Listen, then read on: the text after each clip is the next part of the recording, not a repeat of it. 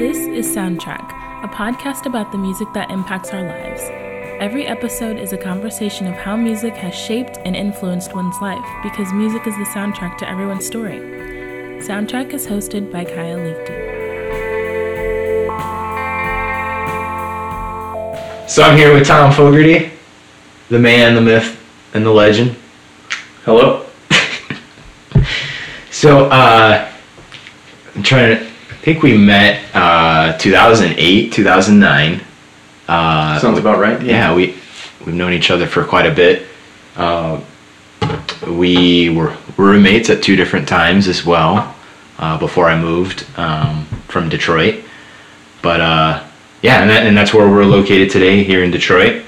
And you grew up in the area. You're from Westland, which is a suburb just outside of Detroit. Yep, about 25, 30 miles. Yeah. And what was that like growing up in Westland? You know, I lived in a neighborhood with 3 cul-de-sacs. We called them the 3 courts. It was pretty uneventful. I was homeschooled, so my childhood was mostly friends on the street, and you know, there were a couple moments of excitement with some family feuds in the neighborhood and that kind of thing. But you know, then the first court would band against the second court, or the second court band against the third court. It's very strange when I think of the paradigm of my life today and trying to relate it back to them. But you know, it was interesting, as boring as the suburban life can be, I think. So, one of the biggest first influences in your life was grunge music, right? Yeah, probably. I think the first song I can remember experiencing is Pearl Jam, Jeremy. And for whatever reason, that just kind of resonates with me in my childhood, because I was pretty young. You know, I was born in '87, so I probably, I don't know what year that came out, 90... It's like 91. 91, 92, yeah. I just remember, you know, so I was really young, so I don't know, maybe that song had been out for a couple of years by the time I had heard it, but what I remember is seeing the video for Jeremy and how impactful that was to me. You know, MTV, we grew up with a lot of MTV on in the background, or just, you know, everyone's just watching MTV, and so my exposure to music was mostly whatever was on MTV. And You talking about you and your brothers, or like even the parents? Yeah, my brothers, more so, yeah. Okay. Mostly my brothers pretty much exposed me to the music, and there's a pretty significant age gap for us. So, you know, they're quite a bit older than me, and so they already had maybe a more developed, mature taste in music. And you know, I was, if it weren't for them, I'd probably be listening to Barney and, you know, whatever other children's music there was. But for some reason, I was drawn to this Pearl 90s Jam. music, Pearl Jam and Weezer and all the other artists that were emerging in the 90s. Nirvana, you know, yeah. So, you know, you're mentioning your brothers probably had that key influence in your life with that. Why do you think it resonated with you, though? You know, I think that for whatever reason, from the time I was pretty young, well, I'm probably just naturally, but it's like, you know, kid sees an older sibling doing something, you know, like, and they want to kind of be like that or model that. And, you know, from the time I was really young, I think, like, I strive to do things more and to grow up a little faster probably than just because I had older brothers and they were already, you know, at this mature state. I think I always wanted to kind of catch up to them and be where they were, I guess. So, not only grunge, but punk music, or even like more like the Green Day kind of punk Green Day, is taking shape. Yeah, so was that through MTV as well, or just from friends, or MTV, friends, whatever. I remember there was this thing where Green Day. Green Day was, I think, common in our neighborhood, that a lot of kids in the neighborhood listened to Green Day, and I remember having the cassettes, like the Green Day cassettes, and we would play them on our stereos. And I remember Green Day had explicit lyrics, so there was like the parental advisory version, and that was, I think, what my brothers had. And I remember it became a thing with my parents, because I was only, I don't know, 9 or 10 years old at that point, and they had said, like, we don't want you listening to this stuff. Like, you have to have the clean version or whatever. And so I remember that was a controversial thing, but probably a pretty young age to be listening to Green Day anyway. But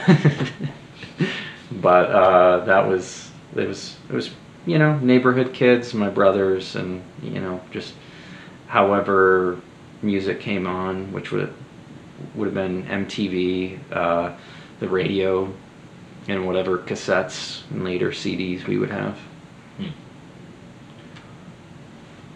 What, like, I just, there's something fascinating, because usually, like, for me with Green Day, it wasn't until American Idiot that I felt like I understood why people liked them, but that was more for political reasons. What was it about Green Day back in the 90s with that moral, like, what they were trying to get at then? Why was that so appealing? I think I was pretty young, and you don't think about those things. Like, if I listened to Green Day now, it would have a very different meaning to me. I wouldn't probably choose to listen to Green Day, but if I heard, or even thought about the lyrics, because, having listened to a band when you're so young, it's kind of weird. It leaves an impression on you, and sometimes you could even maybe recall the lyrics. But revisiting it, it's just kind of like, at that time it was popular in the neighborhood, and I liked the music and didn't really understand the lyrics because I was too young. But for me, it was like, I think it was just being a part of something, and being, what everyone was listening to, and wasn't really much thought given to meaning, I think, at that point in my life. Yeah. So, as you're getting into middle school, you start to, for whatever reason, why was hip hop and alternative rock two genres that you were delving into? A lot of my social circle expanded through the local skating rink, and as a result, you kind of started to listen to what was playing at the local skating rink more. You go home, you'd want to listen to that, and then you're kind of, I guess, I was more drawn to the music that was surrounding me once again, wanting to listen to it more, expose myself to it more. So I would say I had a very, very distasteful interest in music for quite a while, and things that I would generally not revisit or want to revisit, other than for maybe, I don't know, it's just kind of ironic in thinking to revisit that and go, wow, like, I really wasn't thinking about anything at this point. It was just quite literally what was on the radio and what was popular, and for some reason that makes you feel good. And I think that's okay. Music makes you feel good, whether you were doing it because you sought something out and it made you feel good, or if the music just made you feel good and you can't even explain why. I think that's okay. Different music makes different people feel different things. Different people respond to music in different ways. So, when anyone who can describe music and how it impacts their life, I think, many people can't describe that. Right. And they just kind of, it's hard to do that. Yeah. This song makes me feel good, and I don't know why. You know. High school comes around, and you start to begin to pick up the drums. Tell us a story of how that came to be. So, I joined this youth group, and as a part of this youth group at this church, I was exposed quite a bit more to live music. Before that, I think I had only been to maybe one live show, which was at like the local community center, and some hardcore band. I don't even remember the name. Kind of wish I could, because it'd be interesting to revisit that someday, but I just can't. So, I had a friend who was very into music at that point. And he was kind of a multi-instrumentalist and played a lot of different played a lot of different instruments. He played guitar in the worship band. Sometimes he would, I think he would even play bass at times, if I remember correctly. But he could play guitar, bass. He could play keys. He could play drums. And he and I spent a considerable amount of time together. So this was one day. This was my buddy Aaron, and one day we're hanging out after church, and he was kind of practicing, I think, for worship, and I just walked over to the drum kit and was like, "So how do you do this thing?" And I. Not even holding the sticks right, not even holding them in the right position. And he just kind of walks over and he's like, "Oh no, like this," and crosses my arms over and gets me the proper grip. And so I start kind of messing around, and then he teaches me, like, this is how you play a 4/4. Mm-hmm. And it's really funny because other people walk up to me now sometimes and they're like, "How do you do this?" And I'm like, "Oh, well, this is how." And I don't think anyone else I've actually showed how to play a 4/4 rhythm to has ever learned how to play the drums. But it's such a struggle. It's very strange because that first time you're trying to grasp, how do I do this? You're really trying, but you're struggling. And then I think once I got that, then doing some research and through additional tips from my friend Aaron, it started to kind of click in for me. And so kind of just studied on my own, got a practice pad from Guitar Center, and then later got my own drum kit. And Rip Guitar Center. Exactly. So I think we went to Guitar Center a couple times. Yeah, I think so. Yeah. That's probably accurate. Yeah. What's up with Edward? Yeah, he's a loud snorer. If anyone cares to know what that sound is, it's my dog snoring. His name is Edward.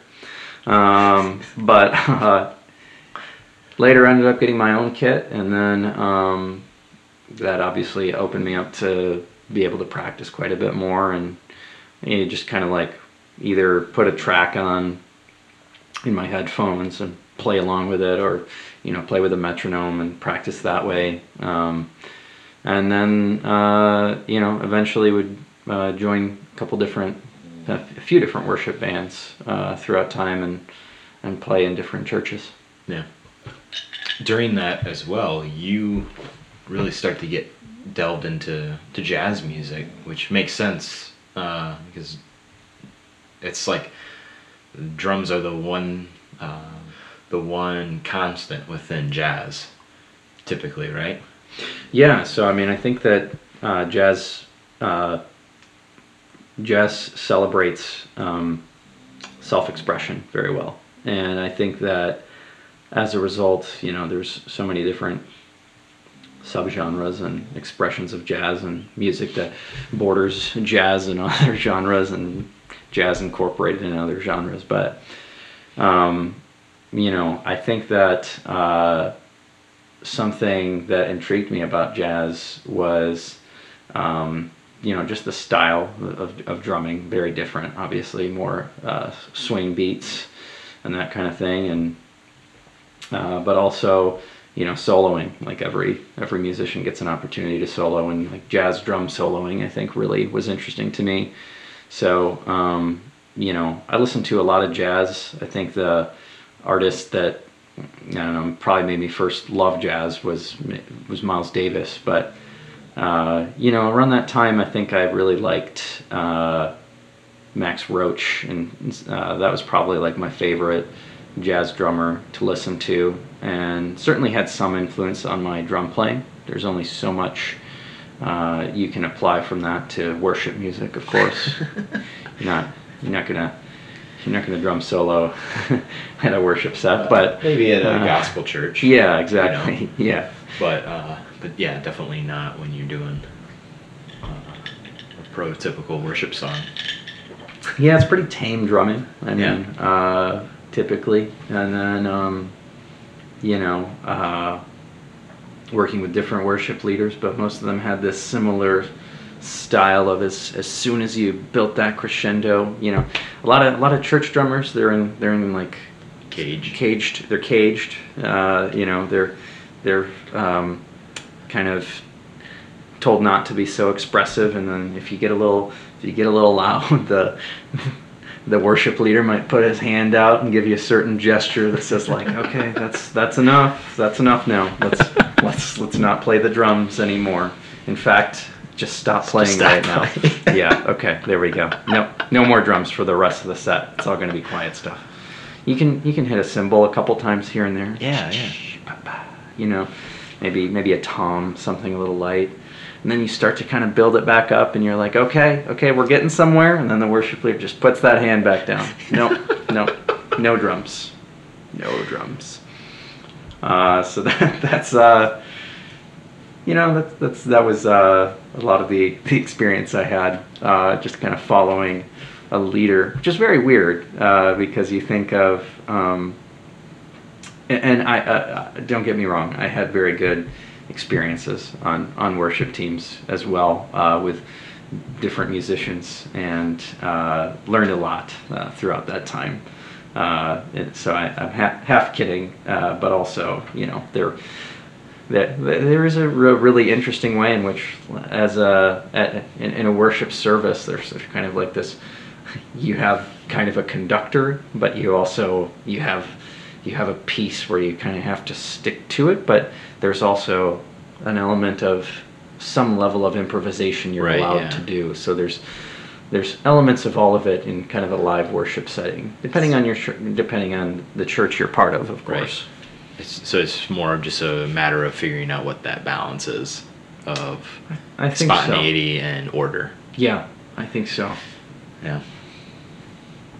So after high school, you really start to kind of go away from just listening to whatever's on the radio, and you are actively seeking out alternative bands like The Killers and Arcade Fire, who we went and saw Arcade Fire together.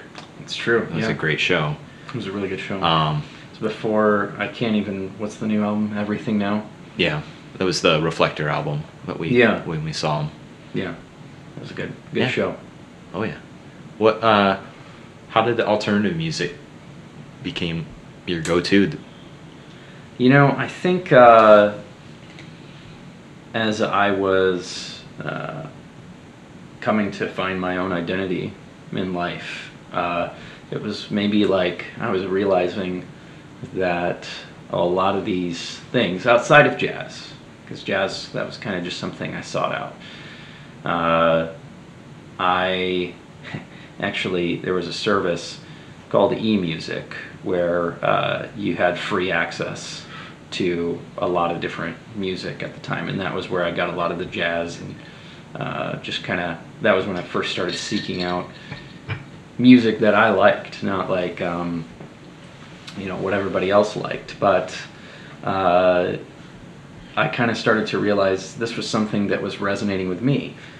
This was something that I liked when it was bands like Arcade Fire, Death Cab for Cutie, The Killers, and some others.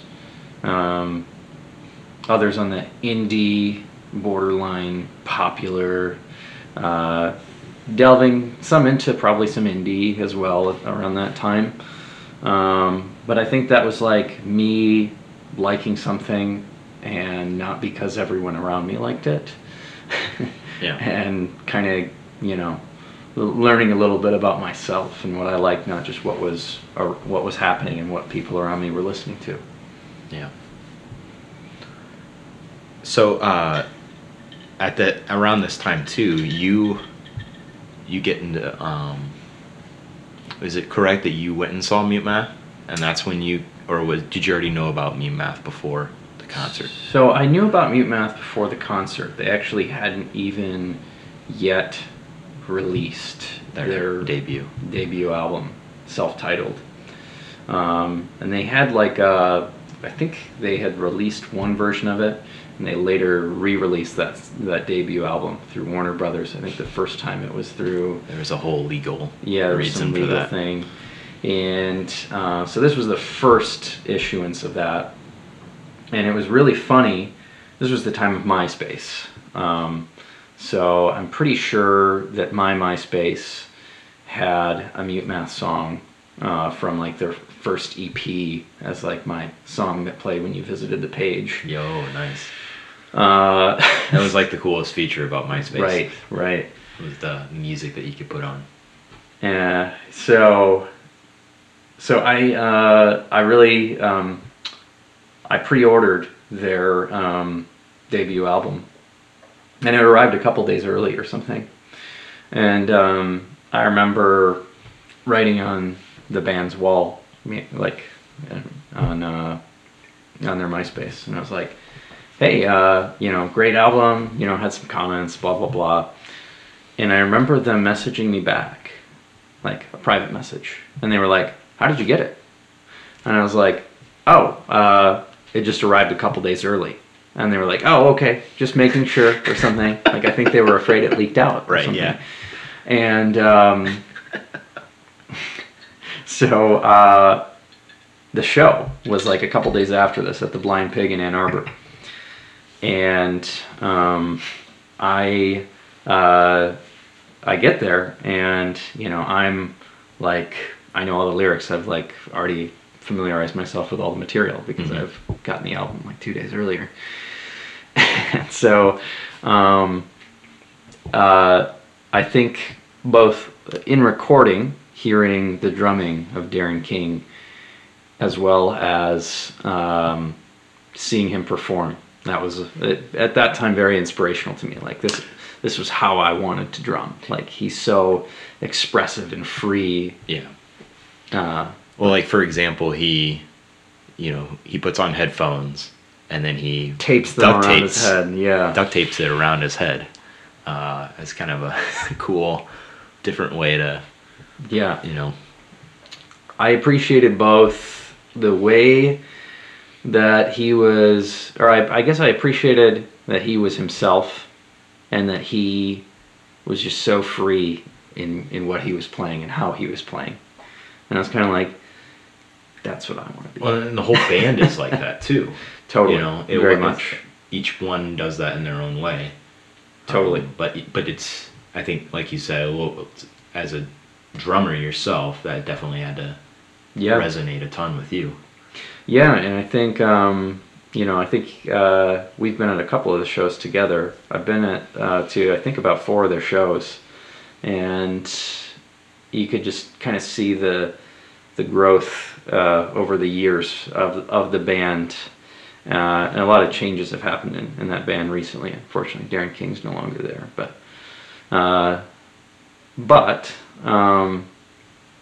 throughout the years, you could kind of see that self-expression in different ways. They had homemade instruments that they would play, and they kind of, I think, got rid of some of the more gimmicky things they were doing up front. And the guitar, yeah, and like kind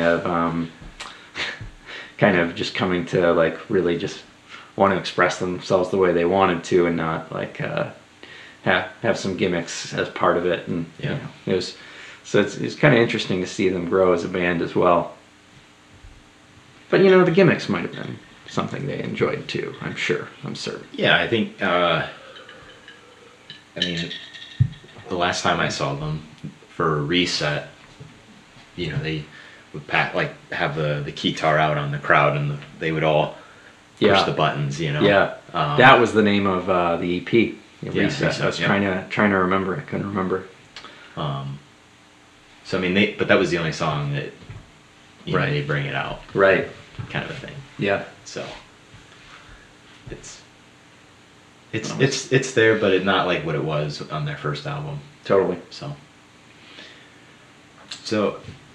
not only Mutemath, but then a real big influence, Sufjan Stevens, kind of comes into play at, right around this time as well, right at post high school.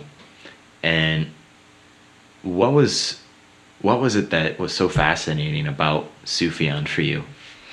Because he was so huge. Like when we were roommates, he was a huge influence for you. Yeah.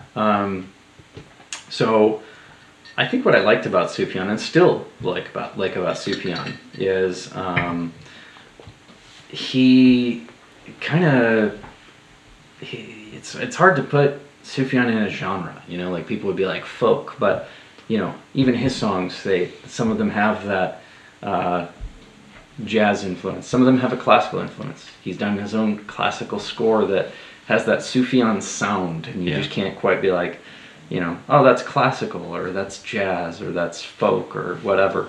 He kind of just blended a lot of things, and I think, again, around that time, learning about expression, and I think the way that he just expressed himself freely, didn't seem to have any bounds of genre or anything like that, really impressed me, intrigued me. And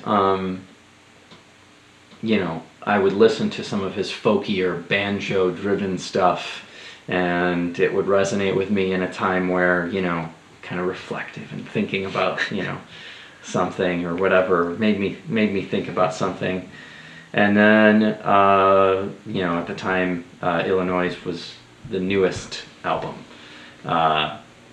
and I would visit some of the happier, more upbeat songs. Just depending on mood, I could find anything. And then I'll never forget this. I had a friend who we shared an interest in Sufjan in common. Mm-hmm. And he said, I was at the Christian bookstore and I saw this album by Sufjan called Enjoy Your Rabbit, and I didn't know anything about it, so I bought it. And he goes, have you ever heard it? And I said, no, I've never listened to it. And he goes, man, it's absolute junk. He goes, I just don't even understand. It's nothing like his other music. It's like his first album, I think. Yeah, and it's all instrumental, right? And it's very weird. Actually, I think his first album was one. A Sun Came. Yeah, that was his first album, and it was at least a second though. I think I could be wrong. I think A Sun Came was first, and then Enjoy Your Rabbit was second, if I remember correctly. But so I put it on. And I'm like, I kind of like this, and I found myself like, I don't know what you call this, but I like it. It's weird, and I like it. Well, speaking of weird, so we went and saw him it was like less than a week after Age of Odds came out. Yes. And that was quite the show. That was weird. It was very weird from a visual perspective, as far as the visuals that were behind the band. It was like his band. It was all space type of visuals, right? The Sufjan with the sunglasses on, taking them off, putting them on, and dancing around as Sufjan is in front of you, like performing. And one thing I did appreciate at the show, the dual drummers. That was pretty cool. Right. And there were a lot of like really interesting like crescendos. But that was I remember listening to Age of Odds and thinking like, oh, it's kind of like he took. It's kind of like his electronic stuff that he was doing on Enjoy Your Rabbit, mixed in with maybe the Michigan, Seven Swans, Illinois kind of stuff. And to me, it was like, okay, that's a progression that makes sense. He obviously likes both of these things, and so I think he found a way to make them work together, and it was really weird, but I really liked it. I just remember the crowd was just, we were all just standing there, just like, cool. Yeah. It wasn't when's no words. When's the Chicago gonna come on, or Kazimir Pulaski Day, if I remember, he ended with Chicago. Yeah, he did, and it was the most interesting rendition of Chicago because it blended kind of the new Age of Ads sound into that song. Yeah. No, it was awesome, but it was just like the first hour and a half was all Age of Odds. Like, what's happening to me? What's happening in front of me? What's happening to me? That was definitely an interesting show. So, another impactful thing from Sufjan Stevens is his latest album, although it's been a few years now. Carrie and Lowell. What does that album mean to you? So, it was actually, so when Carrie and Lowell had come out, I chose not to listen to it. Any reason why?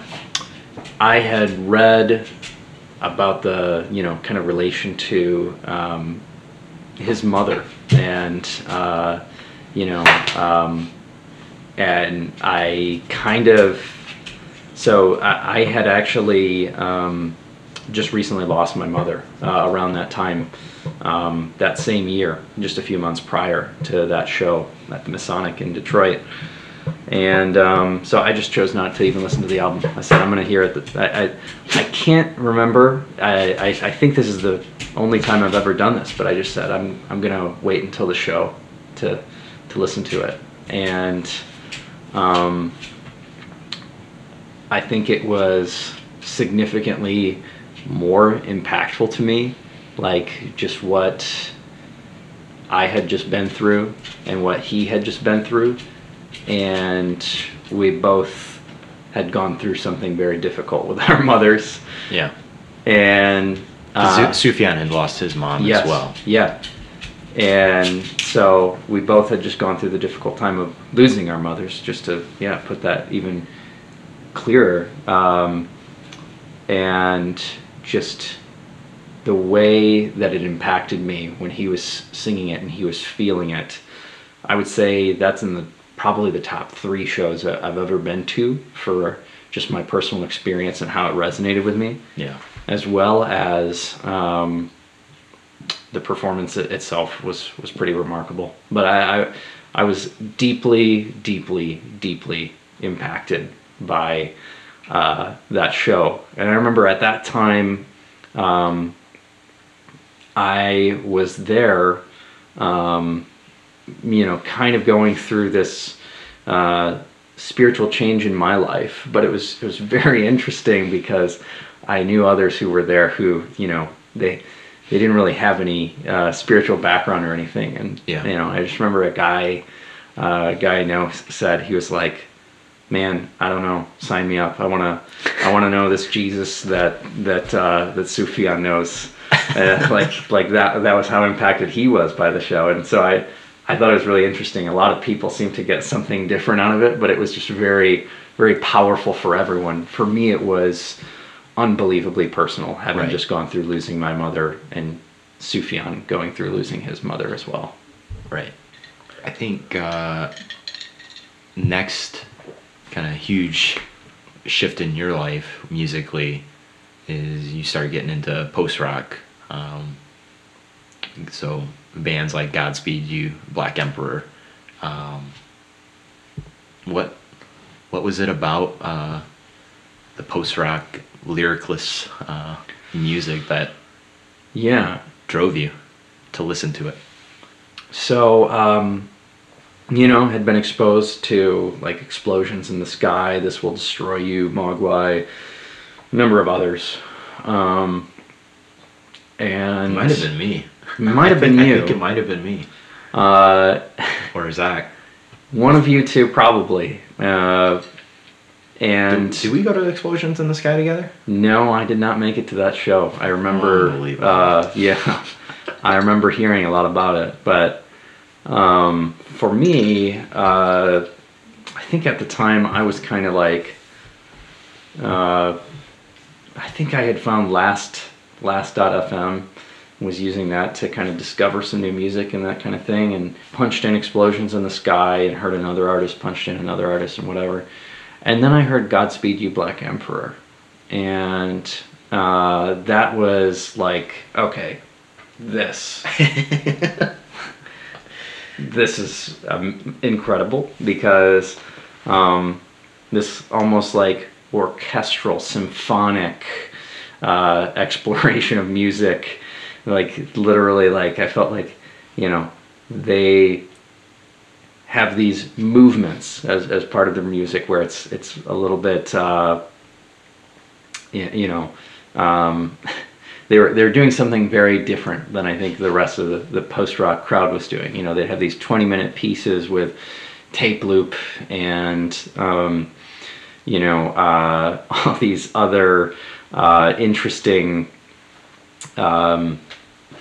arrangements, kind of sometimes dissonant, sometimes droning, sometimes hopeful, and like they just went through the array of emotions.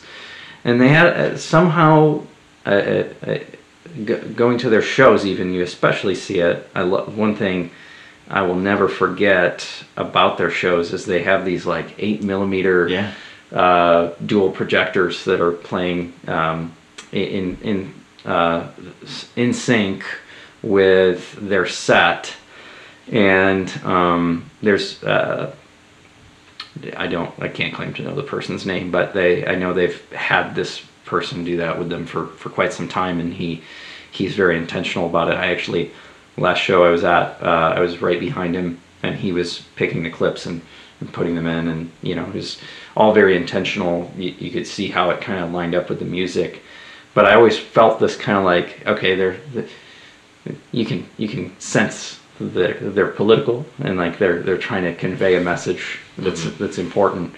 And if you read, the very little that they post on the internet on their on their interviews that they have, or something talking about, or just like when they have these little blurbs of text on their website and that sort of thing. You can. And I'm trying to remember if there's anything else that just gave me this sense, but just hearing the music, even I was like, there's a political message and a message that they're trying to get across, especially in some of their pieces with tape loop. But I think I wanted to get away from the lyrical music because at the time, I was part of this. Well, we were part of, but we've been part of part of the kind of church communities that I was in at the time, it was like frowned upon to listen to secular music because of the messages and all these things. So somewhat counterintuitive, because I just mentioned that I felt like this Godspeed You music had a message, and I think all music has a message, but you know, there was this guilt listening to secular music, so I probably had a rotation of, you know, all these deemed Christian artists that I was allowed to listen to, and then it was like, you know, I wanted something different from that because I was getting a little tired, right? So I think that post-rock being lyricless, but you know, having that expression, having that emotion, yeah, it still evokes an emotion. So you know, I think that was kind of important, an important time for me, and you know, that was, and I think, you know, Godspeed You is an artist that has grown with me, you know, grown on me and whatever, and so I think, yeah, I've gone to see shows. I'm going to see 2 shows of theirs, and the last one I went to was actually this past year. And I thought about between that time and the last show I went to, like, you know, they had released 3 albums between then, and just kind of, you know, thinking about all of the ways that I've changed, and you know, just kind of hear these guys that, you know, their music has changed some, but they keep that core, and you know, I don't know, there's just kind of something about these artists that you feel like kind of grow with you, like you just kind of, you feel the growth strangely together in a very interesting way that it's hard to explain. It's funny because, like, I feel like in a way that this post-rock era that you really delved into kind of segued into the more experimental, maybe avant-garde, minimalist type of music that you really have delved into since, right? Yeah, I think so. I mean, and I think what's interesting is Godspeed You actually had a lot of influence from, you know, the likes of Steve Reich and many of those, I think, avant-garde musicians.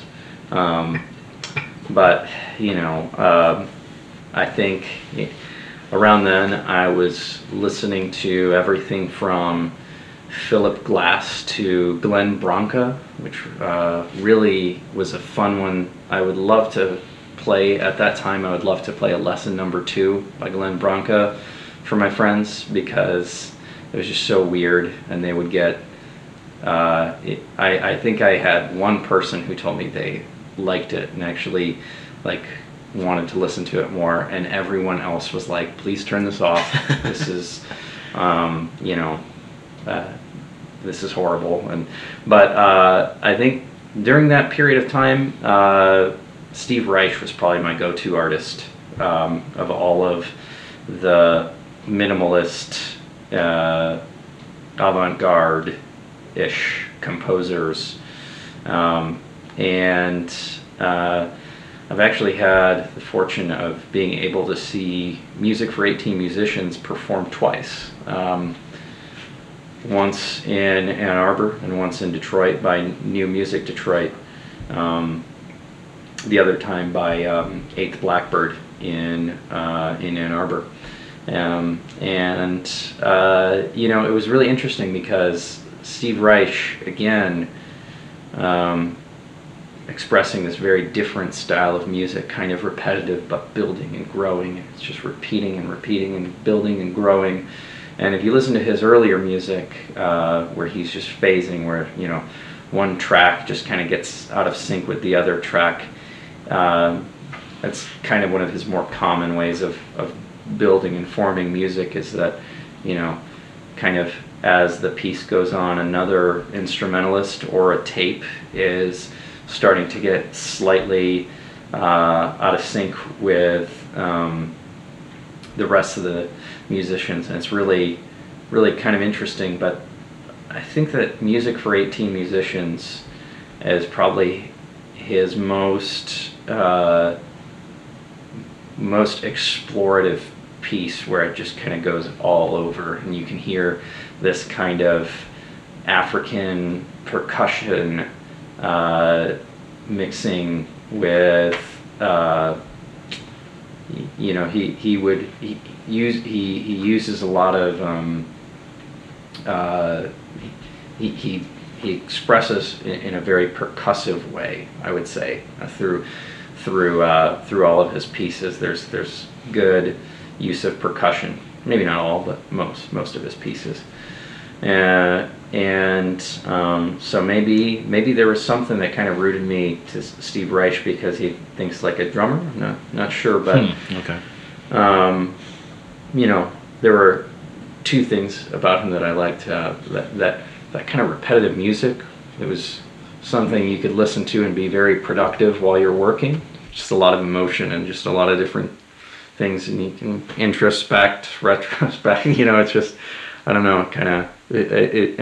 Seeing it performed even makes it that much more interesting. Right.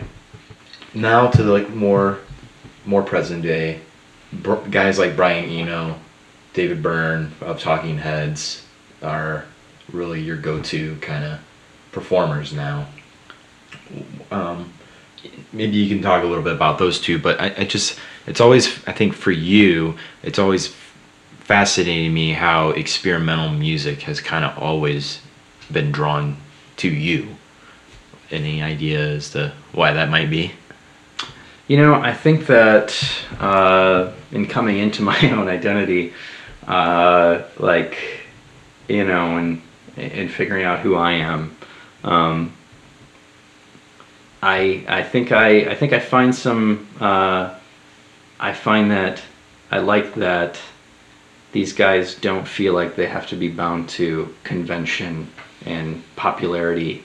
Still manage to get to popularity. Yeah, they're successful. Yeah. And they're successful in just being themselves, and they're successful doing what they want to do, not what they have to do. Mm-hmm. And I think that I realize myself. I also I don't want to just do something because I have to do it. I want to do something because I want to do it. And I don't really want to have to follow convention to get to success. I don't want to have to, compromise to get to success. And I want my individuality. And these are people who have their individuality intact. They express themselves how they want to. And I think Brian Eno and David Byrne go hand in hand, because Brian Eno produced quite a bit of music with Talking Heads, as well as David Byrne and a couple of collaborations that they've done. I think what I liked, Brian Eno's experimental music ranged from, the ambient music that we know today. Yeah, oh, totally. Came from Brian Eno. And absolutely. You go back in time and you hear some of his rock stuff and kind of almost borderline pop, but it was before there was such a thing as alternative. Right. And he was producing Before and After Science and Another Green World, and a number of other really interesting albums that just didn't really way ahead of its time. Yeah, didn't really follow the convention of the other music that was being released at the time. Yeah. I mean, you just had like rock and disco, basically, at that time. So, I appreciated, a lot of the just out there exploration that he was doing. Yeah. And then with Talking Heads, of course, and David Byrne. I actually had the pleasure of getting to see David Byrne on tour last year and performed some of the Talking Heads stuff, but more so his solo material. Very, very, very good show. Very, very, very impactful to me to get to see him. And he was a guy who, you watch videos of him on tour, during the early days, and it was kind of like they were just producing the music that was what they wanted to produce, and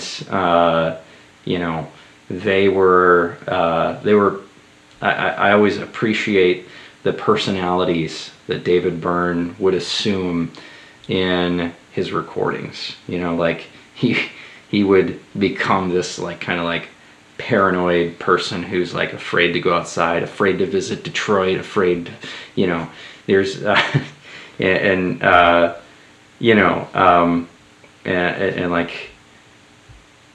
he would call out the issues in our society, in our world, in a very unique way that I think should cause people to really think about them, and I appreciated that, and he did it in a very unique and creative way, in a way that I think not many are doing. Right. Yeah. What's fascinating me about him is that he is still, all this time later, still making critically acclaimed music. Totally. That's, I think, the thing that's fascinating to me. Yeah. The most about him. Yeah, I've really appreciated his. Everybody's coming to my house. That was probably. Just that American Utopia album. I really did actually. I had that album on heavy rotation for a little bit. Yeah. Definitely, and Everybody's Coming to My House was great to see performed live as well as. Nice. His live show was very, very different as well. He had the band actually is entirely mobile. So even the percussionists, they had drums around their necks instead of an actual drum kit. So right. the entire band was mobile and moving around and had different parts. So it was like a whole production. It wasn't. Yeah. It was like an engaging visual production as well. I thought it was very impressive the way they had arranged it. Why is music so important? Why do we listen to it?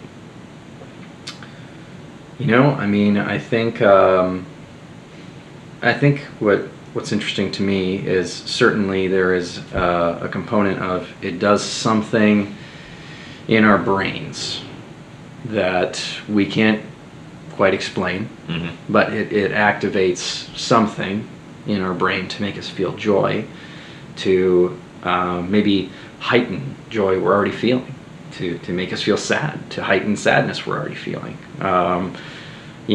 And I think that music, especially kind of those artists that, like I was saying, kind of grow with you, even, and the music that grows with you, I think it kind of ebbs and flows with us, and we go through a lot in life, and music is constant, constantly changing. We're constantly changing, but I think there's a number of things that it's hard to explain why it's important, but also I think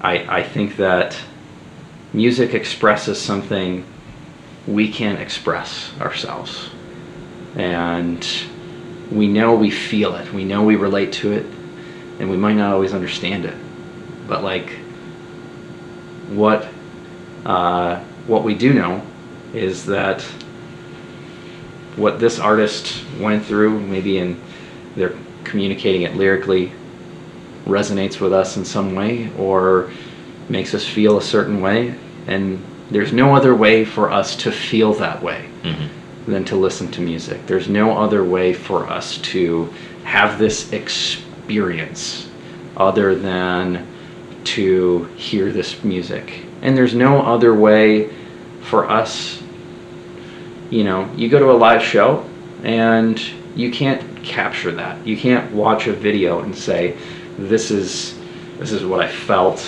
this is how I was responding, and all these different things. Maybe in some ways, but it's just like, unless you're there, it's gone. You know, the moment that you have seen that live show. And I think it's really interesting because there are artists who don't even perform live and wouldn't even maybe just kind of record something and that was it. That was like, you know, they recorded it, they were happy with it, they produced it, and then they released it, and they couldn't reproduce it because of the emotion and everything that went into it.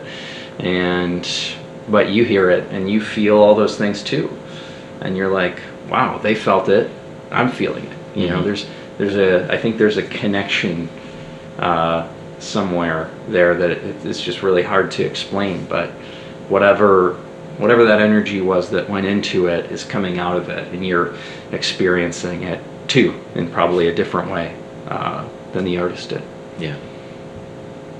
Well, Tom, appreciate the conversation, and it's just always incredible to talk about music with you. So, thank you. Yeah.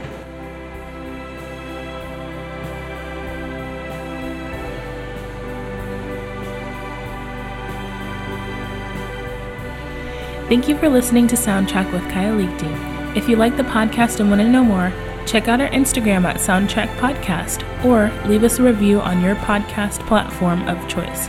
Join us next time on Soundtrack.